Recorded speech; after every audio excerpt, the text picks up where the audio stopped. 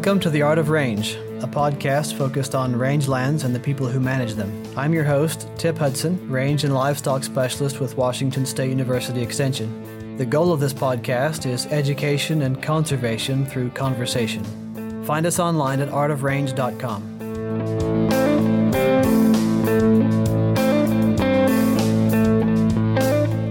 We are reproducing some of the symposia and plenary sessions from the Society for Range Management's 2020 annual meeting and training in Denver for the podcast.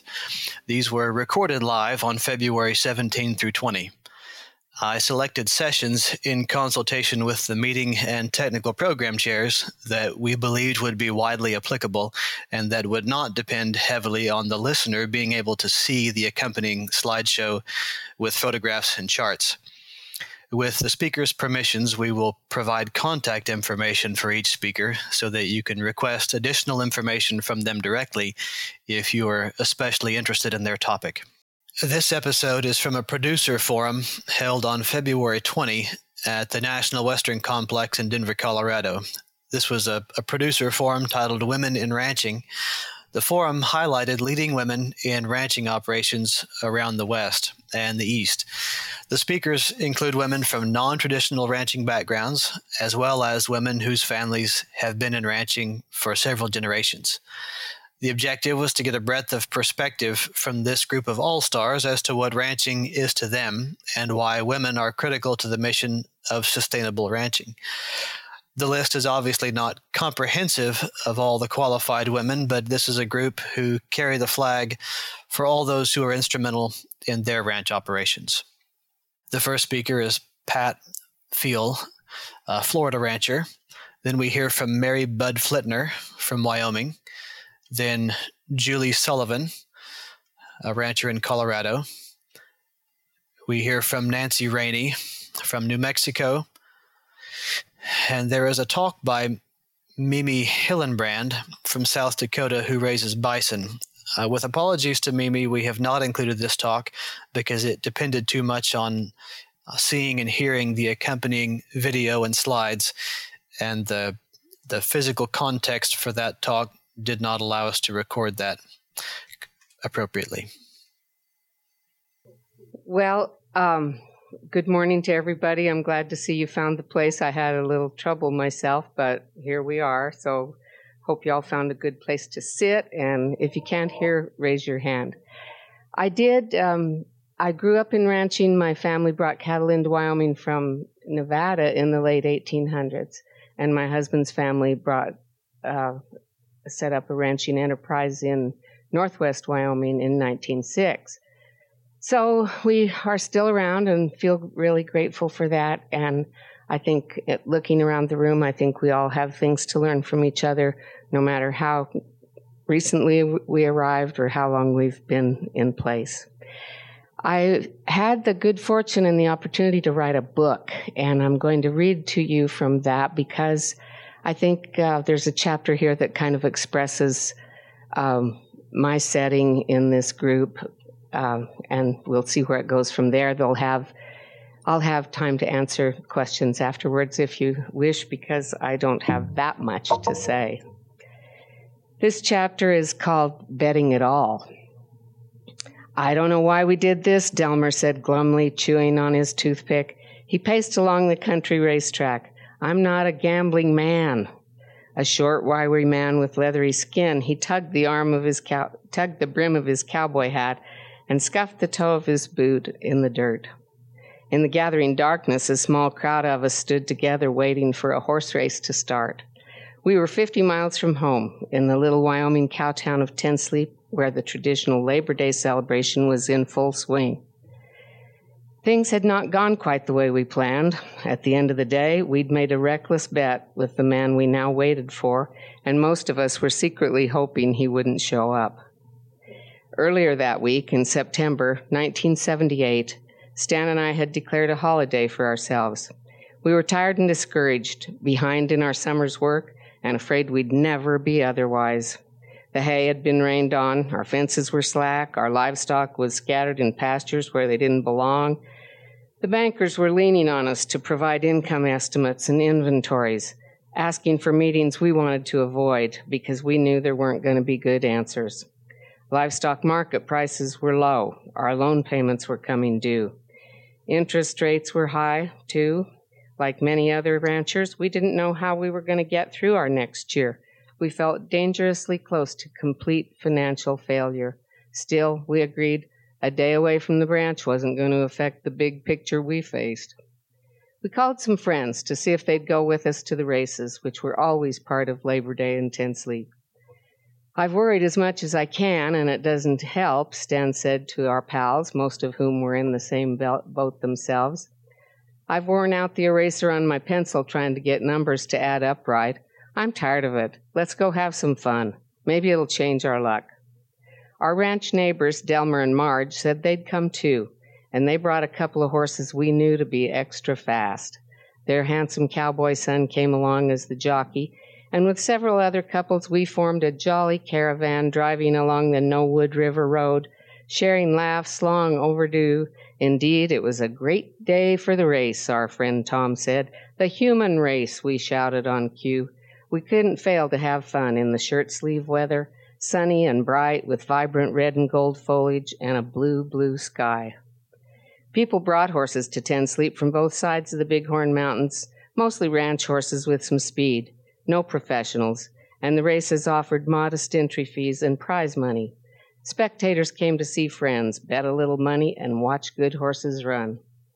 We parked beside trucks with saddled horses tied to them, and we wandered easily among people wearing Levi's and cowboy hats, drinking beer, eating barbecued beef sandwiches served up by the local woman's club.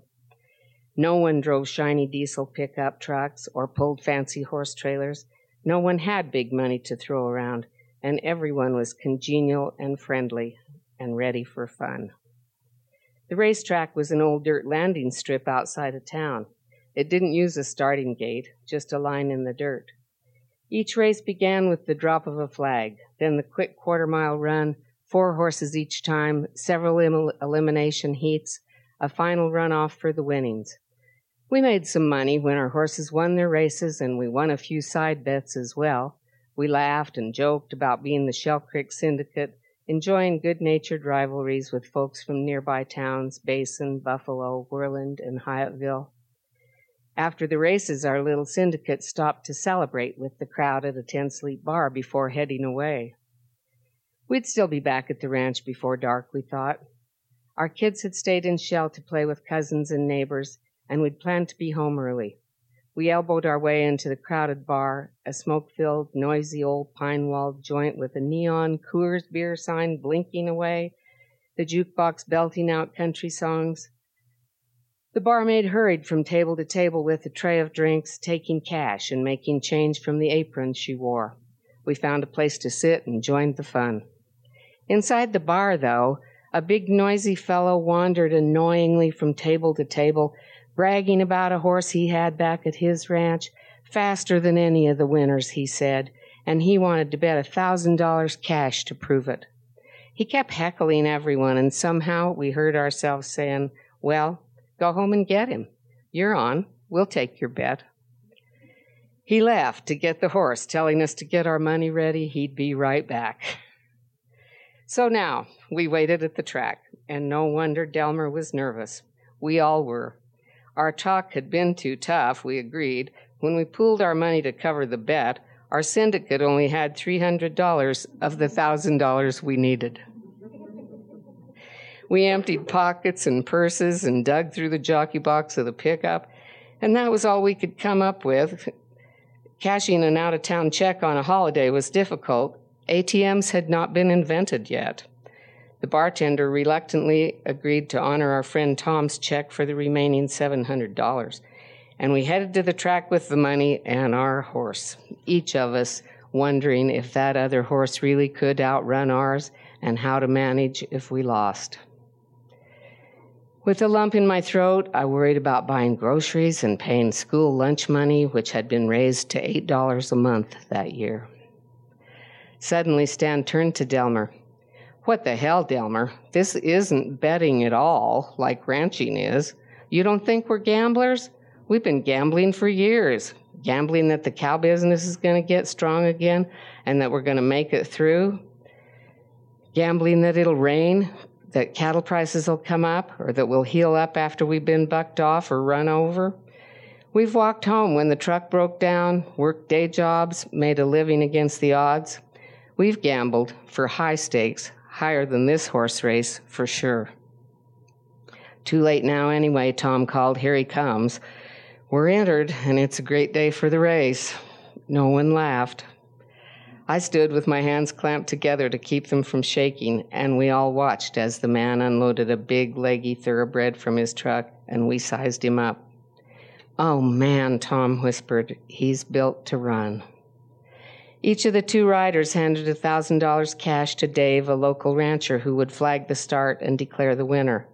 He rolled the bills up tight and snapped them with a hard click into the pocket of his orange plaid polyester shirt. As the horses pranced toward the starting line, people from the bar angled for a place to watch. When the flag dropped, the horses jumped out neck and neck, hooves pounding the dirt and kicking up so much dust that we couldn't see the finish line. We didn't know whether we'd won or lost until we heard Stan cheering at the far end of the track. We did it, we won, we're okay. We jumped up and down and clapped each other on the back to congratulate ourselves, but we felt more relief than triumph, and we gathered up our money and left town as quickly as we could. We knew that $1,000 was a lot of money to the loser, too. I didn't know at the time how prophetic that conversation was about betting it all for our family's future, and too late now, we're entered. For a while, there was no way to get out of ranching, even had we wanted to do that. Many ranches were on the market, but few were selling. Ranchland had no recreational value then, no glamour or prestige for millionaires or absentee owners. Bankers described ranchers like ourselves as land-rich, cash-poor, an expression that referred to the worth of a ranch on paper, but that did not manifest into cash for paying debts. I saw our starting line judge, Dave, at a community picnic this past summer. We laughed and reminisced about that thrilling day, and I couldn't help but notice that his once red hair and mustache were more gray now than red. More than 30 years ago, just imagine, Dave said. Lots of changes since then. We spoke of neighbors who made it through the tough times and others who didn't. Delmer and Marge were among those who sold out and moved away. On Shell Creek and throughout the Bighorn Basin, only a few of the ranches of that time remain intact. Many others are divided into residential parcels without agricultural purpose. Our conversation honored the sadness brought by the passing of old friends, and we shared personal disappointments from politics to business deals that didn't go our way. We laughed as we talked about fancy modern tractors and ranch equipment people use nowadays, and the convenience of computers and cell phones. I recalled how proudly we'd rattled our old blue truck into tent sleep that September day, pulling an open-top horse trailer. I never forget, I told Dave, that it could have gone the other way. We could have lost just as easily. Some good people went under those days and chose to bail out when they got a chance. Dave nodded in agreement, and we sat quietly for a few minutes, remembering how each of us had seen record high prices swing to record low more than once during past decades, and we acknowledged that we'd likely see that swing again. Since then, I said, Stan and I spent a lot of days trying to figure out how to be prepared when that happens next time. We worked hard, I said, but that wouldn't have been enough. We had to ride it out. It took determination and moisture, of course, and at last a favorable cattle market, things bigger than we could control, and our banker stuck with us. We did a lot of crazy things to make a little extra money and keep holding on.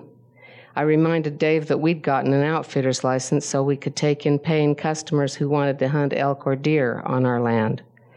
With a friend, Stan contracted to build fence for profit, selling electric fence supplies to sweeten the deal. When our girls reached high school, they waitressed in town in addition to doing ranch work, and the boys put in long, hard days working side by side with Stan and me. We never gave up. We did every little thing we could think of to make a few dollars. It all added up. It was a gamble. Things could have gone the other way. We bet it all, and we won. So for you young women who are here in the crowd today, and men too, not to be exclusive here or make this gender specific, a lot of ranching does have to do with betting it all and holding on and sticking it out. And I don't have to tell you that. And I want to give you encouragement and say that you are inspiring to many of us as well. I had some questions when I first had the book show up about whether I was writing this from a feminist posture or exactly what my intent was. And I said, well, no, my intent was just to write things down that I remembered and that I wanted to preserve for ranching history and for friends and for our family and ourselves. And that's what I've done. It's a collection of stories, basically. And I'd like to read you a few paragraphs from this other chapter titled, the title of the book, My Ranch 2. On a fall afternoon, I drove a heavy livestock truck down the steep, winding Shell Canyon highway, carefully, but not anxiously. Snow was predicted, which would bring ice to the road and mud to the corral where we'd begun our day's work. But here, the highway was dry. The truck was loaded with noisy, bawling big calves just weaned, a full load, and I paid attention, shift down, save the brakes, take the turns wide, especially don't get in a hurry. In my concentration, I'd almost forgotten that a woman sat beside me until she spoke. I envy you, she said. Things are so much easier for you. You have confidence. You know how to do things. Her husband, a neighbor, had offered to haul a load of calves for us, too, so that we could get them all down before the storm set in. His truck was behind us, and Stan drove a third one in our caravan. The woman had volunteered to ride with me, although we didn't know each other very well. That's not the way it works, I said, preoccupied and a little annoyed, thinking to myself that things aren't always the way they look. I didn't always know how to do things. I tried. I learned. It doesn't have much to do with confidence. After a moment's silence, I wondered if I'd been a little sharp, and I went on to tell her about the first time I drove a truck on this canyon road. I was scared to death. The men asked if I'd do it, and they said it'd be just that one time. If I could please help, it would help so much, and they would keep a close eye on me, they said. I fell for it. I got behind the steering wheel. I didn't have a test drive or lessons at all. They just said, don't ride the brakes, and away I went. I've been doing it ever since. We'll be past the worst of this in no time, I said to her, barely touching the brakes, shifting down, finding a lower gear as we saw the steep grade sign, one of those bright yellow ones showing the black shape of a truck comically nosediving down, down, down. I like to help, I said. I like learning things, I like doing things, and I like seeing that the work gets done. It's my ranch, too. And that's how I felt since forever, I guess. I grew up on a family ranch, and we all felt that it was our ranch, and we all put everything we could into it to see that it would succeed. And we've all gained and learned from so many new opportunities, new equipment, new techniques, if you're going to stay in it, you are going to diversify, as they were saying last night. You're going to stay with the times. You're going to learn how to do new things. And then you can bet it all and hope you win. A lot of it, I confess, had to do with whether or not bankers would stay with us in those days. Okay, now I have to tell a joke because now I just feel uncomfortable and awkward. So, what does a cow sound like going by 90 miles per hour? By the way, my husband was like, don't tell a joke, don't do it. Here I am. Yeah, what does a cow sound like going by 90 miles per hour? Ready? Okay. All right, icebreaker. So, Letting Go of the Imposter is the title of my presentation. And if that isn't suggestive enough, I am not from a ranching background. Far from it, in fact.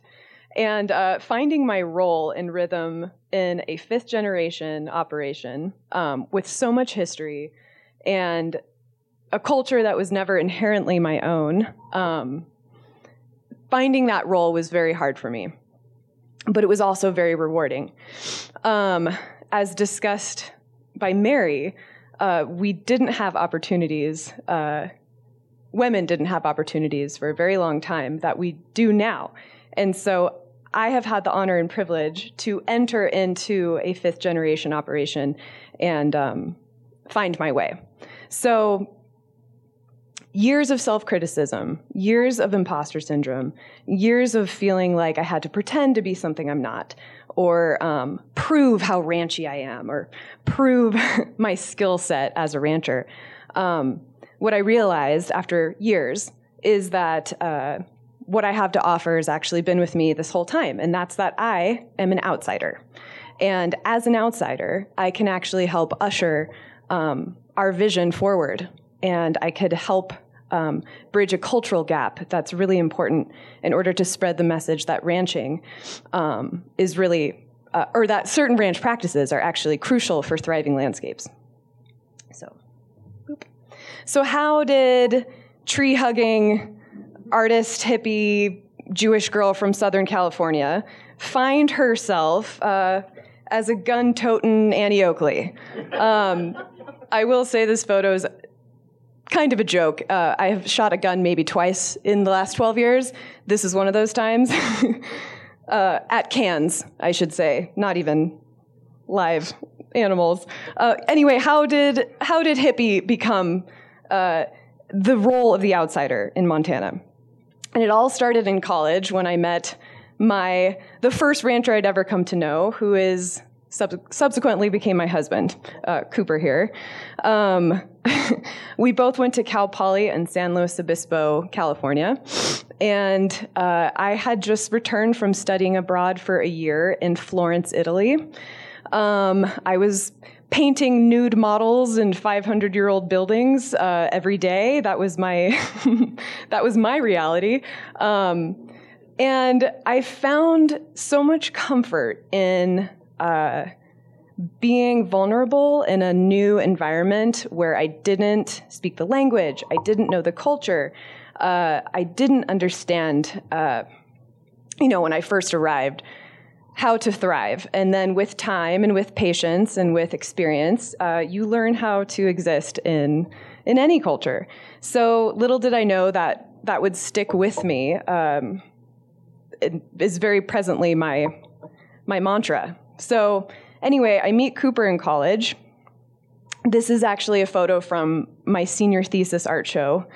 I tried to have this mock-up map here to demonstrate the difference between our backgrounds. Tucked in plaid shirt, ag major, right there. That's telltale sign right there. Unintentional uneven bangs, artist, art chick, right? Anyway, so we meet and he tells me things I had never, ever sought, information I had never sought.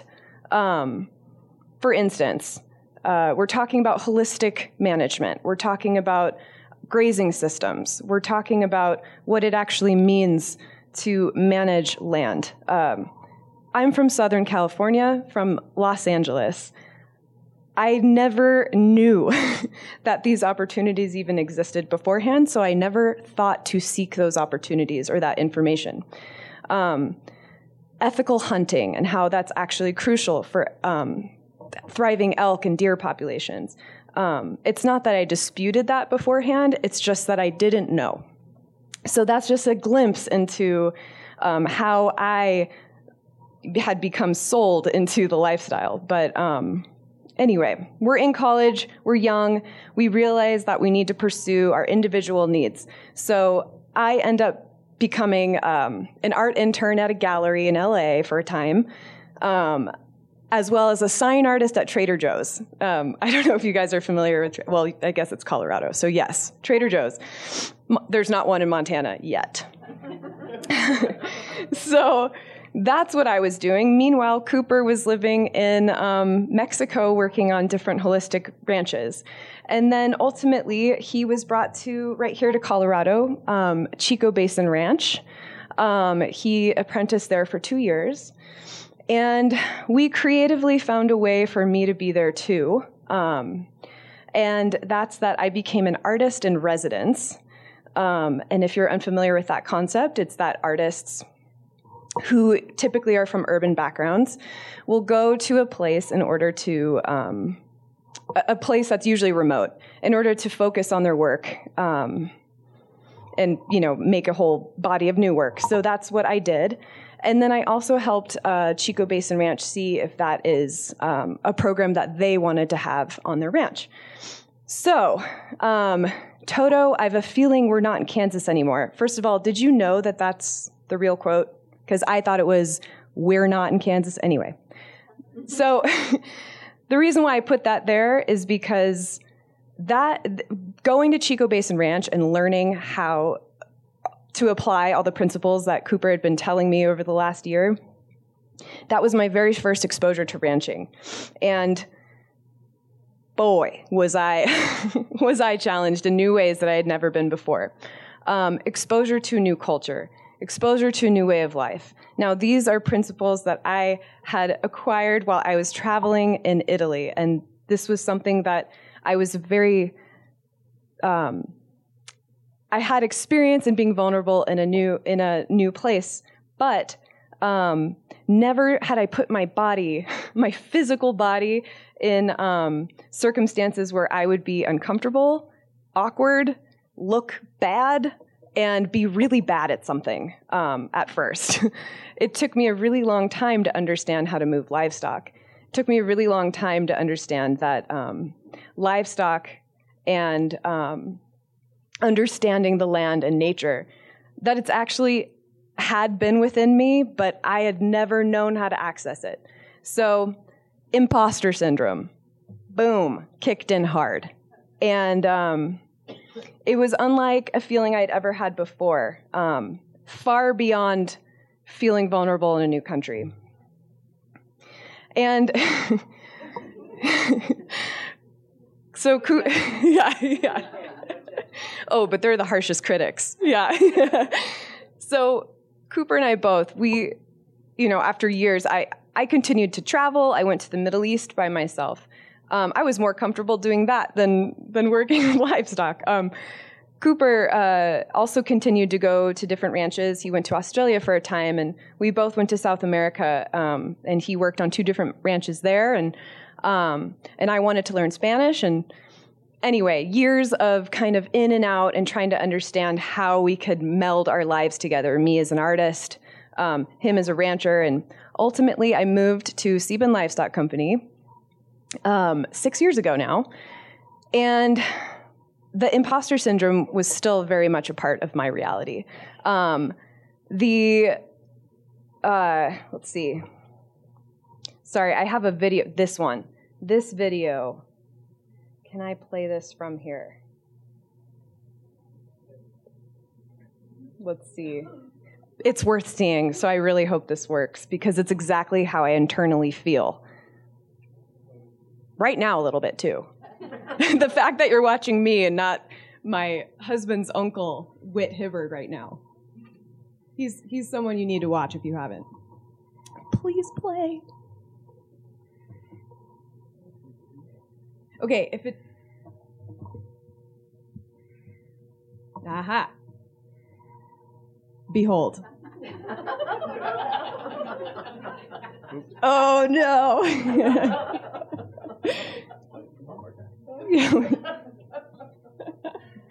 This is imposter syndrome in a nutshell. It's a squirrel.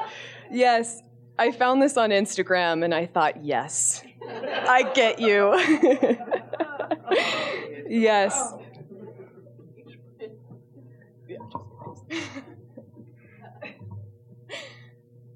Thanks for your help. Yeah, thank you. So 66% of all women experience imposter syndrome to some degree and have in the last 12 months.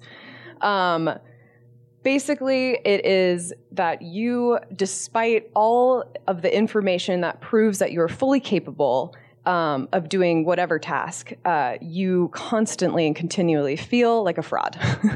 And that was my reality. And mainly, it was because I knew, despite clearly being able to move livestock at this point, understanding systems and grazing systems and fully competent in so many ways, I still knew that I had a greater purpose that wasn't being served. And I didn't really know what that was. And it took a little help from my friends. These buddies, along with a lot of women, helped empower me to realize that my truth and reality had actually been with me all along. And again, that's that being an outsider, being a creative, being an artist, and being someone who really appreciates land stewardship, being new to ranching, being always inquisitive and really awkward all the time. All these things helped lead me to my true passion, which is I started an artist residency program on the ranch.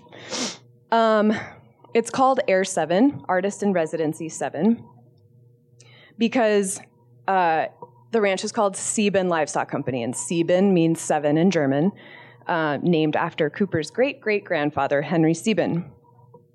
Now, it was a family effort. It wasn't just something I decided to start. You don't get to be the outsider and just call the shots. This was a family decision. And it was a vulnerable decision because this is the first time that a 5th-generation ranch has brought in outsiders to this capacity. And so my mission really took that into consideration and really wanted to apply all of the principles that interest me.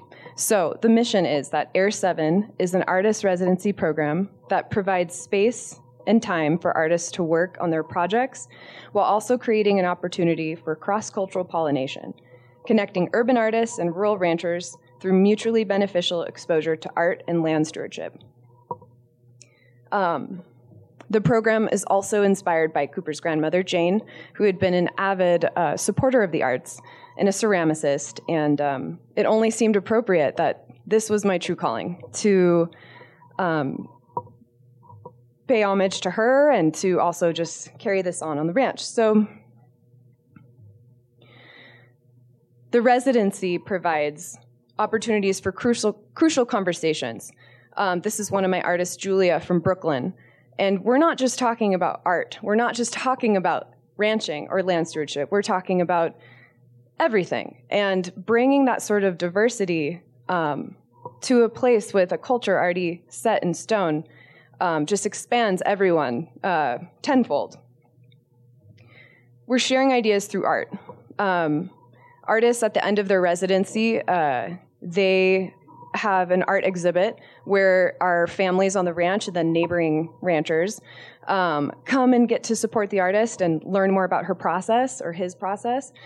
And the conversations that emerge are fascinating because what we've come to find is that so much of art making and so much of land stewardship and so much of what we do as ranchers actually correlates with the process of art making. We're sharing ideas through ranching. So here's one of my writers, Douglas. He had spent the day branding with our employees and friends and just getting to use your body in a new physical way, really understanding the physical demands of what it means to care for animals and be around the cultural phenomenon of branding, which was also, as an outsider, fascinating. The dogs even love it. It's another video, but it's not worth it. Musicians have been out there too, and what's fascinating about this particular musician is that he was focused on, he composed his music based on landscape and his interaction with landscape. And you could really feel that through listening to it, and obviously our employees really, really resonated with that. Now, I've also been lucky enough to participate in a women in ranching group, which is put together by Western Landowners Alliance. You basically are, you spend a weekend with a bunch of fascinating, interesting women from different backgrounds, despite thinking you're the only non-rancher. Everyone has that feeling, as we talked about, Julie. Yes. It was actually Elaine Padarini, who is one of the founders of Women in Ranching, who really encouraged me to focus on finding artists who can create interactive work with the landscape. And so one of my artists, Garrett, he cut down an aspen tree that had been dying, cut it into these different shapes, and then had the community get together and make a sculpture with it. And it was just a temporary sculpture, but the focus on creating something with that had originated on the land was very important to me. And it was fascinating to see how artists couldn't help but translate their work, or their work had very clearly been impacted by our surroundings and their surroundings at the time. And this last artist I'm showing you, again, my artist from Brooklyn, she would forage for natural pigments on the landscape. So she would go around and find ochre and other minerals and rusted pieces of metal, bone, and grind it up. You add a medium to it, and then she would make paintings out of those pigments. And so that was really neat to see. And a quote from one of the guys on the ranch is, I don't understand the paintings worth a damn, but they sure are cool. So there they are close up. That one that kind of looks like a moon surrounded by like a rust color, that's bone ash. I found that fascinating. So now we come to this slide. This will wake you up. This is not me preaching that we shouldn't eat meat, folks. This is me. This slide was a little controversial for me even to decide to put up. But anyway, the message that I'm hoping to bring to the artists that come to Sebin Livestock Company is that despite what we are reading, despite all the information they're trying to gain, despite all the information that they're used to reading, because this was me before I met Cooper and before I was introduced to ranching, I would read a headline like that and think, what am I doing eating a burger? What am I doing? You know, I need to be more health conscious for the planet. And the reality is that people are trying to do good. Just because they believe this and we don't agree doesn't mean that they don't feel this way. And so with the residency program, my goal is to sit and listen to each other. Because in order to spread the message of how ranching is actually helping the planet, we need to hear these people who believe things that we do not. We need to hear why they believe these things, and we need to help them better understand ways to learn the opposite, ways to actually learn how producers and farmers and ranchers all over the place are in waves, learning new ways to better the land and are constantly improving the land, sequestering carbon, building soil resiliency. These are things that outsiders to anything wouldn't necessarily come to the table knowing or come to the table comfortably accepting. These are things that need to be discussed, and I find that being an outsider and being able to be a gateway has been a valuable asset for our ranch and our message. This is the Hibbard Family Constitution, and I find it very beautiful. And that's that we are stewards first, owners second. Stewardship implies a nurturing of the asset for a purpose greater than the individuals who have control of the asset. Owners have a responsibility to add value to the land for the sake of the land. In this sense, the ranch lays as much claim to us as we do to it. And that's a message that I think should resonate with everyone, but people just don't have access to. And it's our job to sit with our uncertainty, to accept that we too are outsiders, and to be able to spread our message. I didn't have an appropriate ending for this slide, but the sheep accept me now. That's what I will say. Thank you.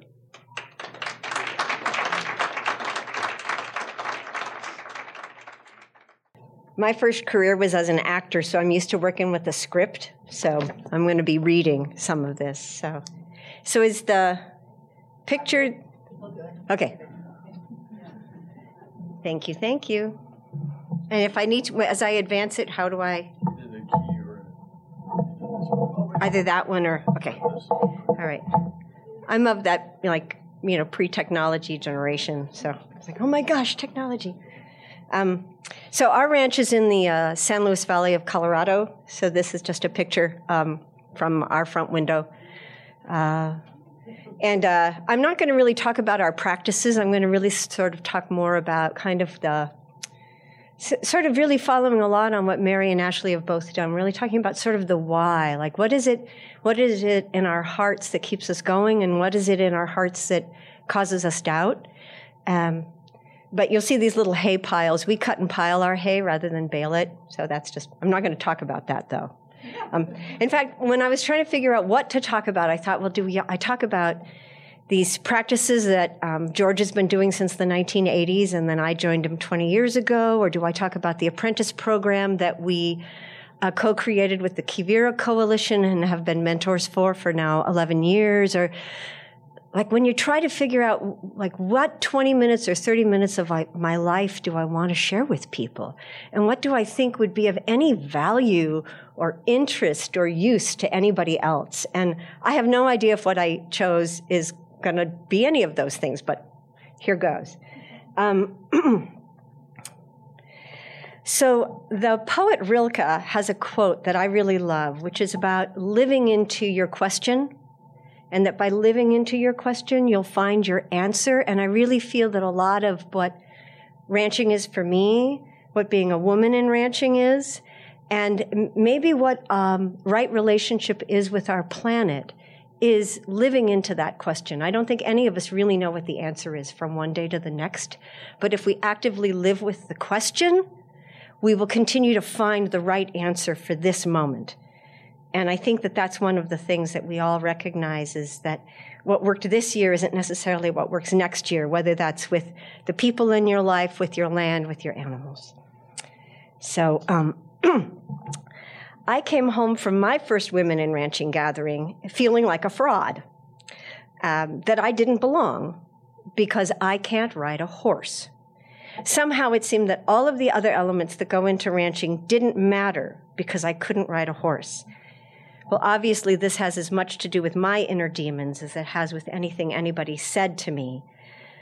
But it really made me start to think about, what do I believe women in ranching should be about? How do I define a woman who ranches? And while I was grappling with that question, George, my husband, said, well, I think we need a men in ranching event.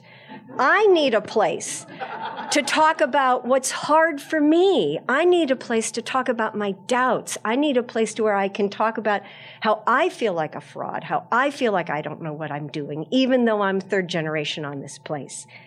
And I said, well, do you really think a bunch of guys are going to sit in a room and talk about being vulnerable? I said, I think it'd be great. I'm all in, but I'm not going to design this for you. You need to figure out what you want. But what I realized was that I think what we really need isn't so much a women in ranching movement, but we need a humans who ranch movement. How can we all be whole humans and do this work? Ranching needs to be a world where it's okay to tell the stories of tenderness and sadness, as well as the stories about being funny or successful. We need to be able to sit and drink coffee and tell those stories. A lot of young women I know in ranching are focused on being as badass as the guys. And you do need to be as badass as the guys. But what we really have to offer is how to be good ass, too. How to be our full selves with this work, working with our full capacities in order to face the challenges, because that's what ranching needs in the 21st century. So I'm going to tell one story about what I love about ranching, and sort of along the lines of a question that Ashley was asked. For 4 years, I wrote an article in a magazine that was that was basically a food and health magazine, and I was the only food producer who wrote for it. So that thing about how do we get our story out to the people who are making judgments about our lives, this was one of the ways I tried to do that. So meadowlarks trill in the chilled dawn air of this early erratic spring. Oriental poppies in the garden came up and wilted back with frost. The locals, the bushy currant decked in yellow blossoms, the red-brown glow of the crack willows and the cottonwood's kiwi-green halo cast by new leaf buds, all of these survive much better, and the calves are doing well, too. I've always doted on the calves, but this year I realize that I am in love with the mother herd. I love the mother words. Mother love, mother God, acequia madre. Written as compound words, they become icons rather than alphabetic symbols to me. And like an icon, the paint, wood, and gilt is believed to be infused with the sacred nature of what it depicts. The word and the herd smooth my skin when I'm angry and rattled. A visit to the herd calms and revives me better than a nap or coffee. I'm returned to equilibrium, hearing the cows murmur, grunt, and chew. And while I'm neither a cow nor a calf, I feel invited into the sisterhood of the herd, in the same way my friend Lorraine Boylard's mom took me in after 4th grade and made fried bologna sandwiches for us. I can't imagine ranching without a mother herd. Other ranches custom graze other people's cattle seasonally rather than live with a resident herd. But I love knowing the herd. This cow had a rough birth last year. This one hates the horses, and this one is likely to break my ribs. Maybe this love is ancestral, the whisper of Irish warrior queens heard within the mooing and munching that washes over me like my mom singing lullabies. Maybe it's that all my human mothers are gone. My mom, my stepmother, my mother-in-law, and the generations-rich matriarchy of the herd fills the gap. So I think this is one of the things I love most about ranching. I feel invited into the sisterhood. I'm part of the matriarchy. Belonging. Isn't that really what we all want? According to the social scientist Brené Brown, belonging is the innate human desire to feel part of something larger than us. Because this yearning is so primal, we often try to acquire it by fitting in and seeking approval, which are not only hollow substitutes for belonging, but often barriers to it. Because true belonging only happens when we present our authentic, imperfect selves to the world. Our sense of belonging can never be greater than our level of self-acceptance. So, belonging requires me to be myself, rather than altering myself in order to belong. But we all need a herd in order to feel safe. Well, my first herd was my birth family of actors, musicians, writers, and attorneys, so how the hell did I end up a rancher?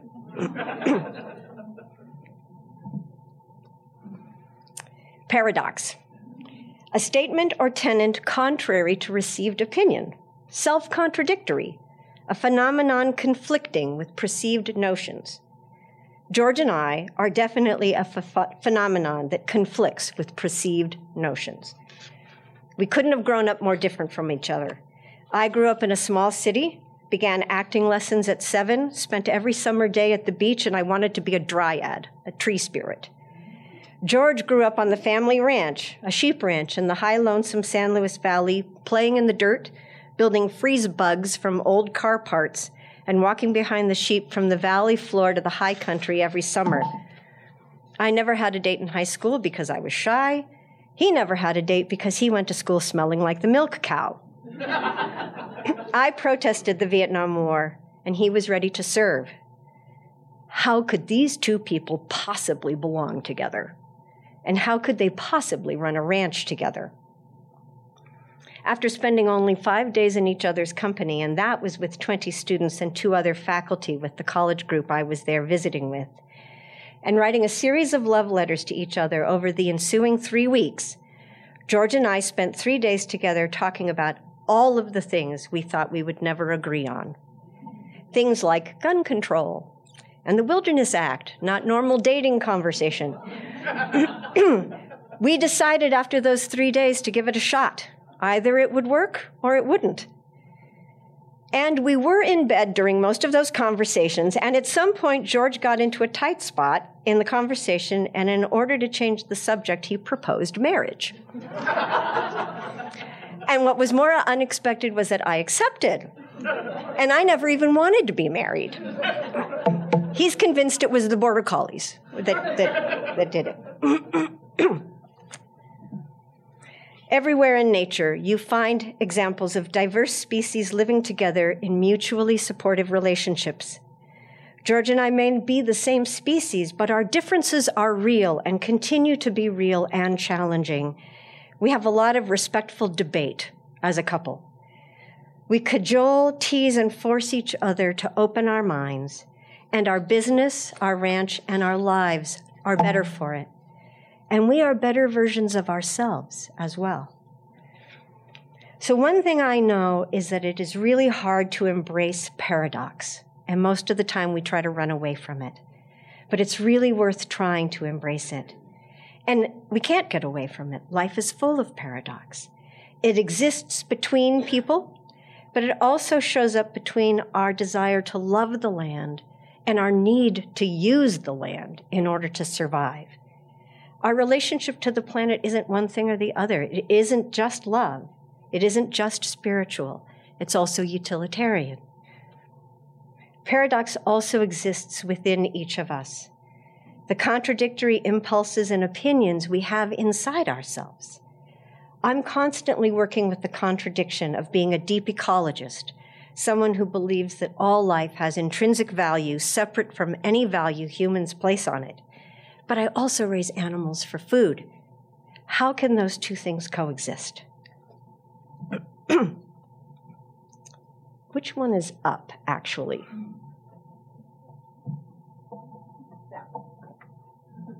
I just needed to orient myself. Partnership. Partnership comes from the Latin partake, meaning equal in value, equal footing. Everything we do is partnership. We're partners with the cows. We're partners with the sun, the grass, the federal agencies, with our apprentices, with the farmer in the farm field where our steers finish, with earthworms and dung beetles, with the harriers that hunt our piles all winter, and the eagles who eat the carcasses in the spring. The definition of partnership makes it clear that we have to deal with the paradox that your goals are as important to me as my goals. Equal footing. And I think most of us don't think about that when we seek out partnerships. We're motivated because we need something that you have. An idea, money, land, resources. When I seek out partnership, I'm not necessarily looking to make your values my values, your goals my goals. And that's one of the reasons our partnerships fail. Our partnership with other people, our partnership with the land, our partnership with our planet often fails or is limited because we don't come to partnership with the intention of making the needs and goals of the other as important as our own. But partnership makes us embrace the paradox of mutual need with mutual need, and the goals seem to conflict with each other. For example, George likes to watch TV in hotel rooms. I want to read and go to bed early. What's the win-win solution?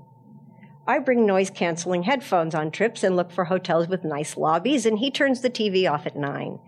Not all paradox in partnership solves as easily as that.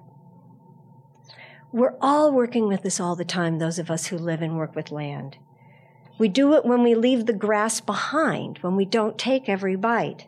We're actively choosing to value the needs of soil microbes who need shaded soil surface to survive, as well as the needs of our cows, as well as the needs of our pocketbook.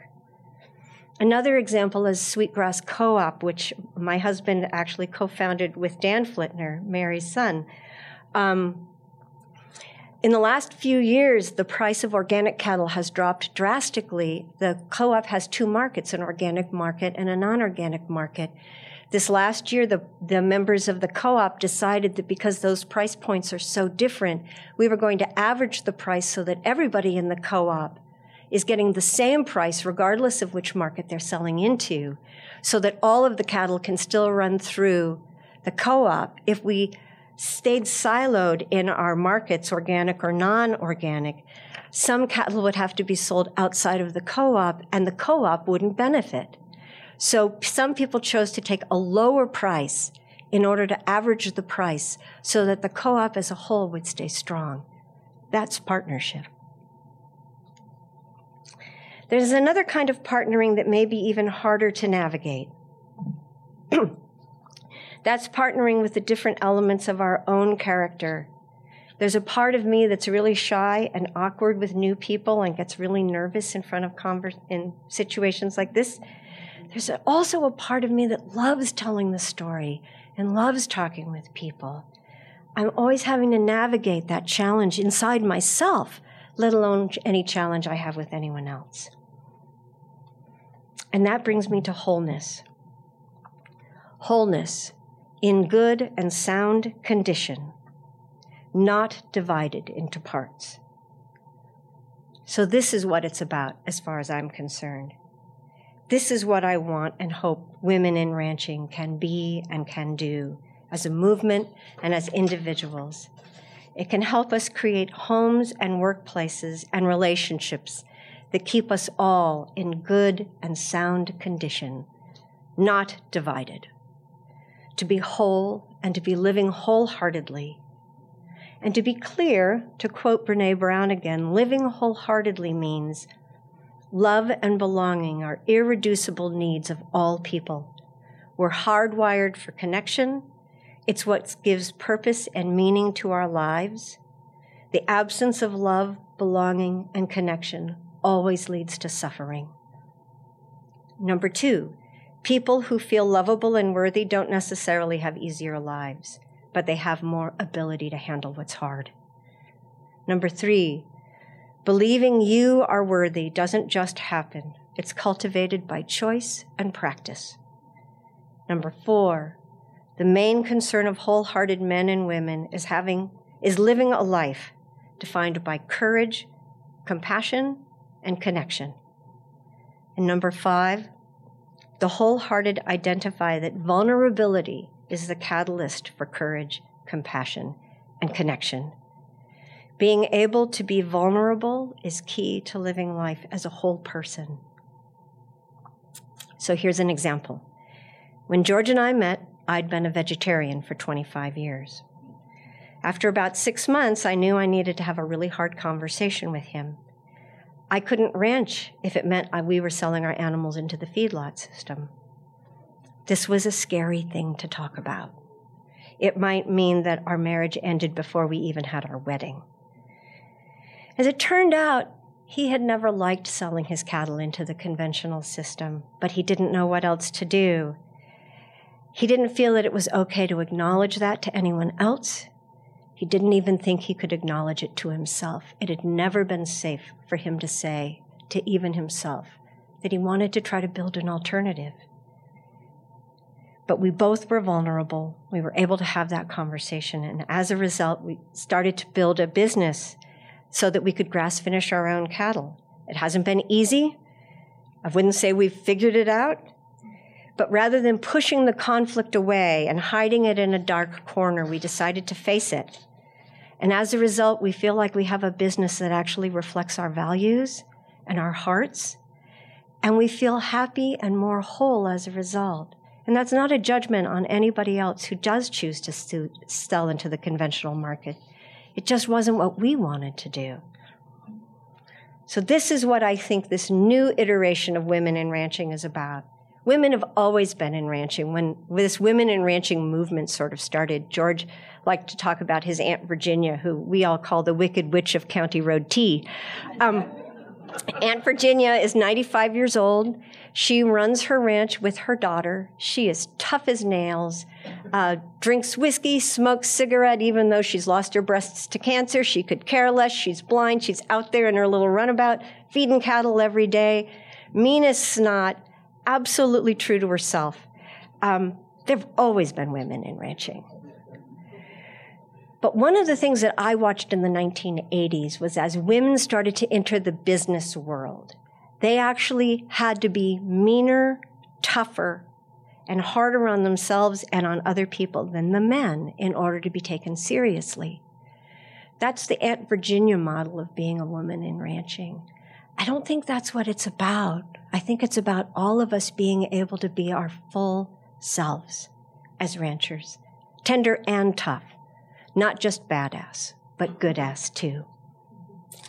We want to be whole and authentic versions of ourselves, to be liked for who we really are, supported when we're worried, forgiven when we screw up. And because I love Brene Brown, I'm going to quote her one more time. We want workplaces and families and lives where we feel we can show up as whole people. And when we build those kinds of lives and families and businesses, we have more of the things we need. We have more empathy, more trust, more innovation, more creativity. And God, we need creativity at this point in our lives with ranching and with our relationship with the planet. Inclusivity, equity. It's easier to have those hard conversations. It's easier to give and get feedback. And we're better at problem solving if we feel that we can show up as our whole, true, flawed selves. And we have less of the things that get in the way.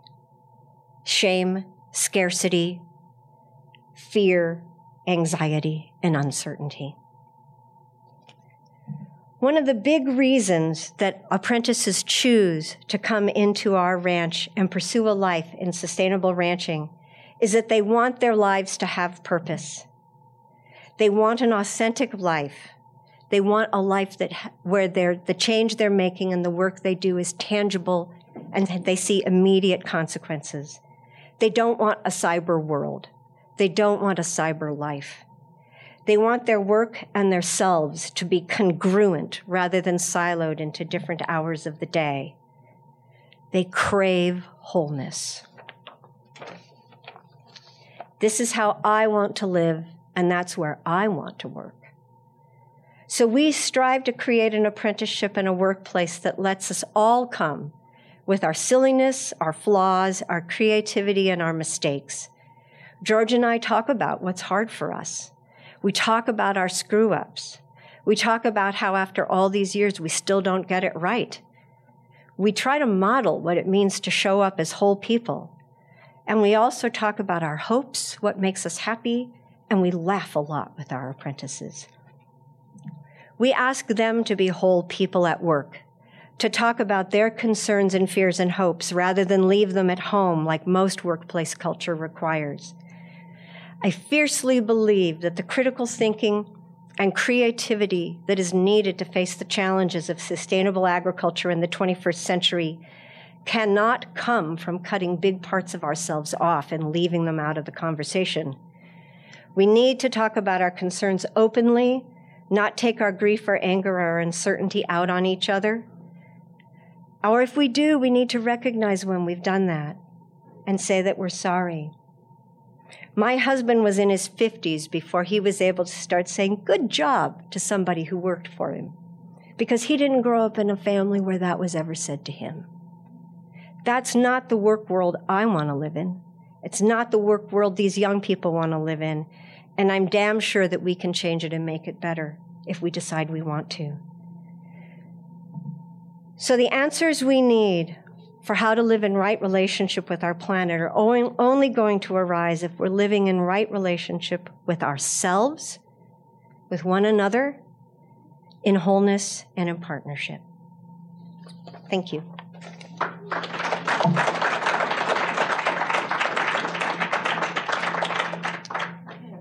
Great. Well, thank you all. This is a bit of a different take on my usual ranch presentation, to be asked to think about being a woman in ranching, and I appreciate the opportunity. It actually made me observe some patterns and ideas that I'd never thought about before. The Ranny Ranch lies in rugged mesa country at the heart of New Mexico.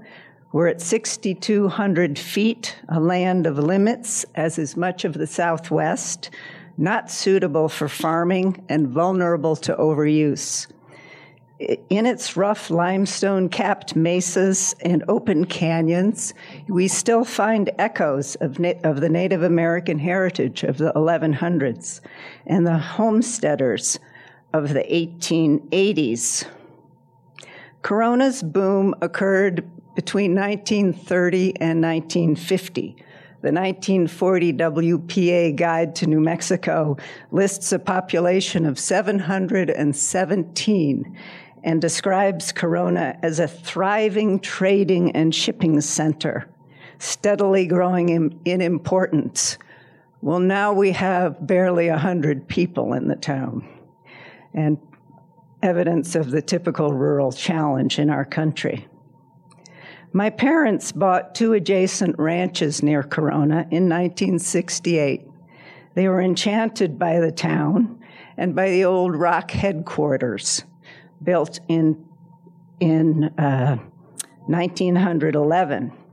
My father loved the West as a young man, but became a lawyer in Chicago. At the age of 50, thinking ahead to his retirement, he acted on his dream and bought these ranches in New Mexico. My mother was on for the ride. Fortunately, they were both competent horsemen. They lived in this home as they built their headquarters and barns, and finally an adobe home. I was 18 at the time, heading off to college in the East, but made a detour to stay in New Mexico. I was so taken with the ranch, and I spent much of 2 years exploring on horseback and drawing the landscape. I brought my husband to be here in our early years of courting, and happily he passed the riding test. The ranch was a gathering place for my family, my 3 brothers and their families. Wonderful to bring our children here over the years to know their grandparents and get a taste of life in the West.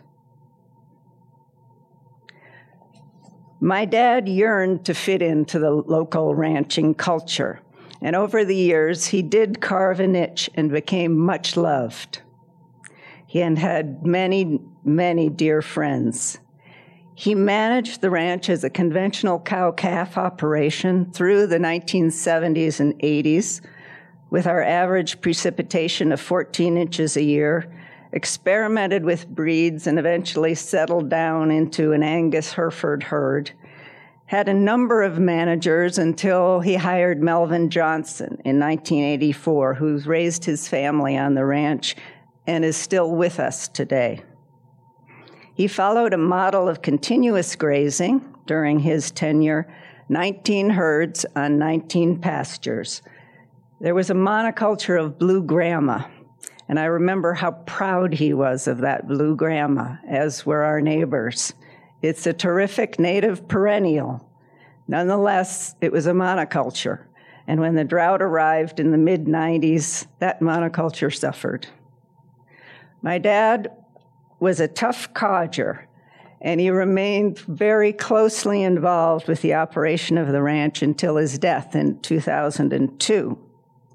He left a family partnership to my 3 brothers and myself, our 10 offspring, and our spouses. He talked often of me running the ranch, as I was the most interested in and spent the most time there. But like most patrician ranchers, he never made room for me. And I recall in the 1970s trying to reason with him about his brush clearing techniques. He wanted no part of it. So I was a neophyte with no training when I took over in 2002.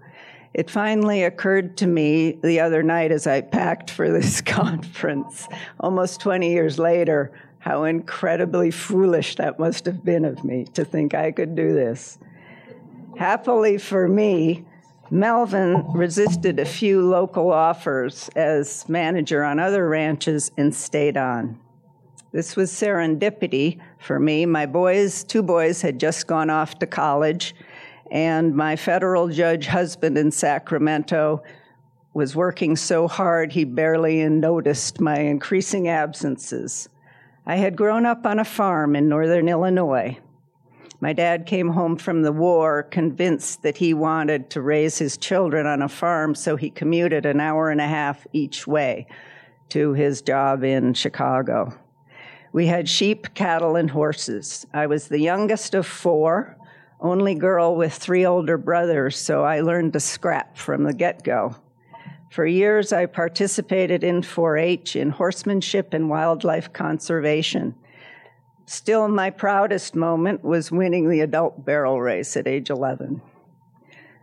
College in the 1960s, assassinations, race riots, women's rights, the first Earth Day. I married soon after, still focused on the ranch and reading literature of the Old West. I recently found a college paper entitled From Range to Ranch, Breed Improvement and the Open Range. Out of the blue, I discovered that I could bring together my interest in land and the earth sciences with design in the field of landscape architecture and environmental planning. David and I moved to California, where I worked in planning firms and had actually some very interesting jobs planning ranches. It was a perfect fit for me.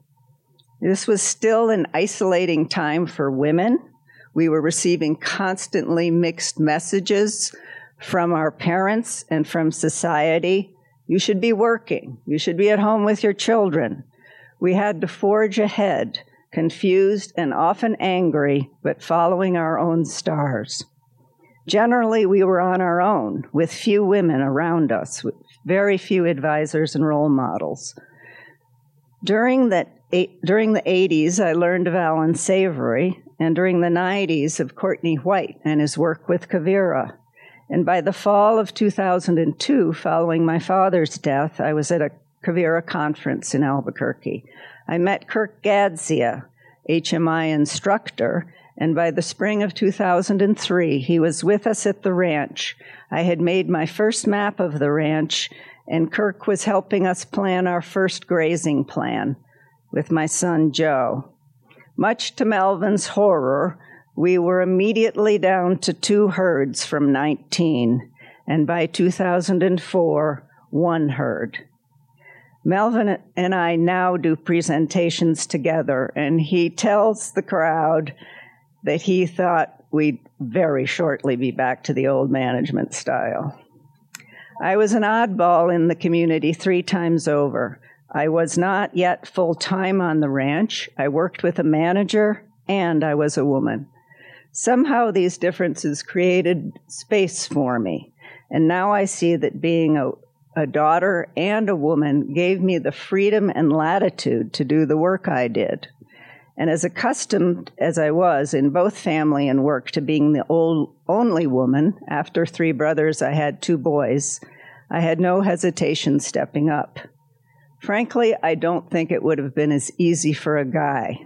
I was a woman. I was crazy anyway.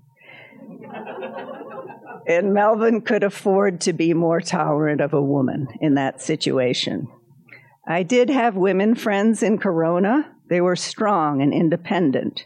Being a woman for them was not limiting, although they were definitely used to not getting much credit for the work they did. And over time, I got to know the neighboring ranching men through long days moving cattle and working in the pens. I don't need to give, here's Melvin with me. I don't need to give this crowd the usual speech about the benefits of rotational grazing and holistic management. We witnessed a remarkable resurgence of native grassland, from monoculture to healthy diversity, even during the drought years. In 3 years, we went from 5 native grasses to over 30, and today we have over 50 perennial native perennials, numbers of cool season grasses too that had not been on the ranch at all, which extend our growing season. No seeding, no irrigation, no artificial fertilizer, just grazing animals. It was this experience, particularly during drought years, that convinced Melvin of the new approach. He witnessed our resilience compared to neighboring ranches, threw in his support, and even speaks publicly with me now about how this came about. We run one herd now on 35 pastures with short grazing periods and rests of a year to often 2. Here are 3 fence line photos. I particularly like showing these to skeptical environmentalists, as we are on the left. This is during one of the last years of the drought, but we still have turf on our side. 2 years later, 2013, some rain has returned, and incredible resilience. A year later, here we are.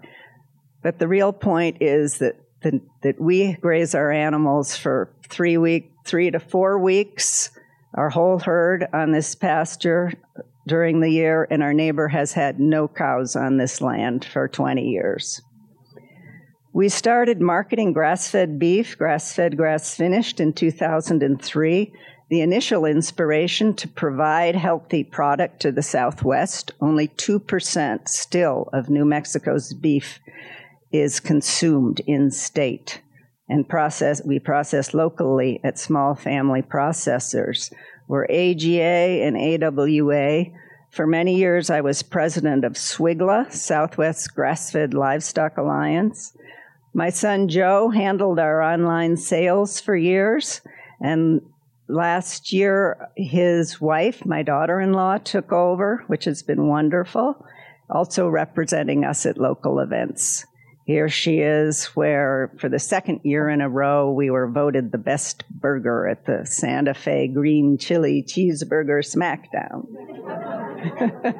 Thank you. My husband always laughs at that. If I could leave one idea for posterity, it would be to market our calves at weaning off our cow-calf operations for grass-fed sale. We've marketed this grass-fed product now for 18 years and with success. It's a management model that's an ecologic and economic fit for the semi-arid West and avoids the need for finishing or feedlots. It occurred to me the other day that the only producers who have picked up on this idea are women. I know 3 in New Mexico. The male response is typically lifted eyebrows and occasionally later, well, I penciled it out. It does seem to work. But that's about it. We call it rose veal. In Italy, it's called vitellone, and in France, bœuf rose, and it's a specialty product. Just last year, the Wendell Berry Center in Kentucky started marketing it, so we may see a little more movement. In 2016, we caught the eye of the new Audubon Conservation Ranching Program, and we became the New Mexico Pilot Ranch. It was a lot of work, and I was just so very interested in it that I spent a lot of time helping them reframe their protocols for ranchers, which were far too onerous. And it was possible here again that being a woman and new to the ranching community helped me take up this work. Audubon realized that 70% of the U.S. grasslands are in private hands. So to turn around the steep decline of grassland birds, they really needed to reach these ranchers, and cattle were the management key. Here was an opportunity to spread regenerative ranching techniques and increase biodiversity across the West by offering a premium for beef grazed on bird-friendly land. I'm very hopeful about this as providing a new market for us and garnering support for ranching. When I think of the projects we've worked on over the past 20 years, perhaps being a woman gave me the freedom to push the envelope. A few times, I felt I was horsed around on business deals or calf sales and had to stand my ground. They say women are better multitaskers. So I thought, well, too bad I don't have selfies of me both setting up the workshops, running the workshops, making the meals, the beds, and cleaning up. But there you go. We cleared over 3,000 acres of juniper with NRCS equipped support, so our grasslands rebound. We've put in over 50 miles of rolling dips we call water harvesting, conservative estimate of retaining over 10 million gallons of water in the land a year, and erosion control structures a la Bill Zeedyke, helped by the Quivira Coalition, among others.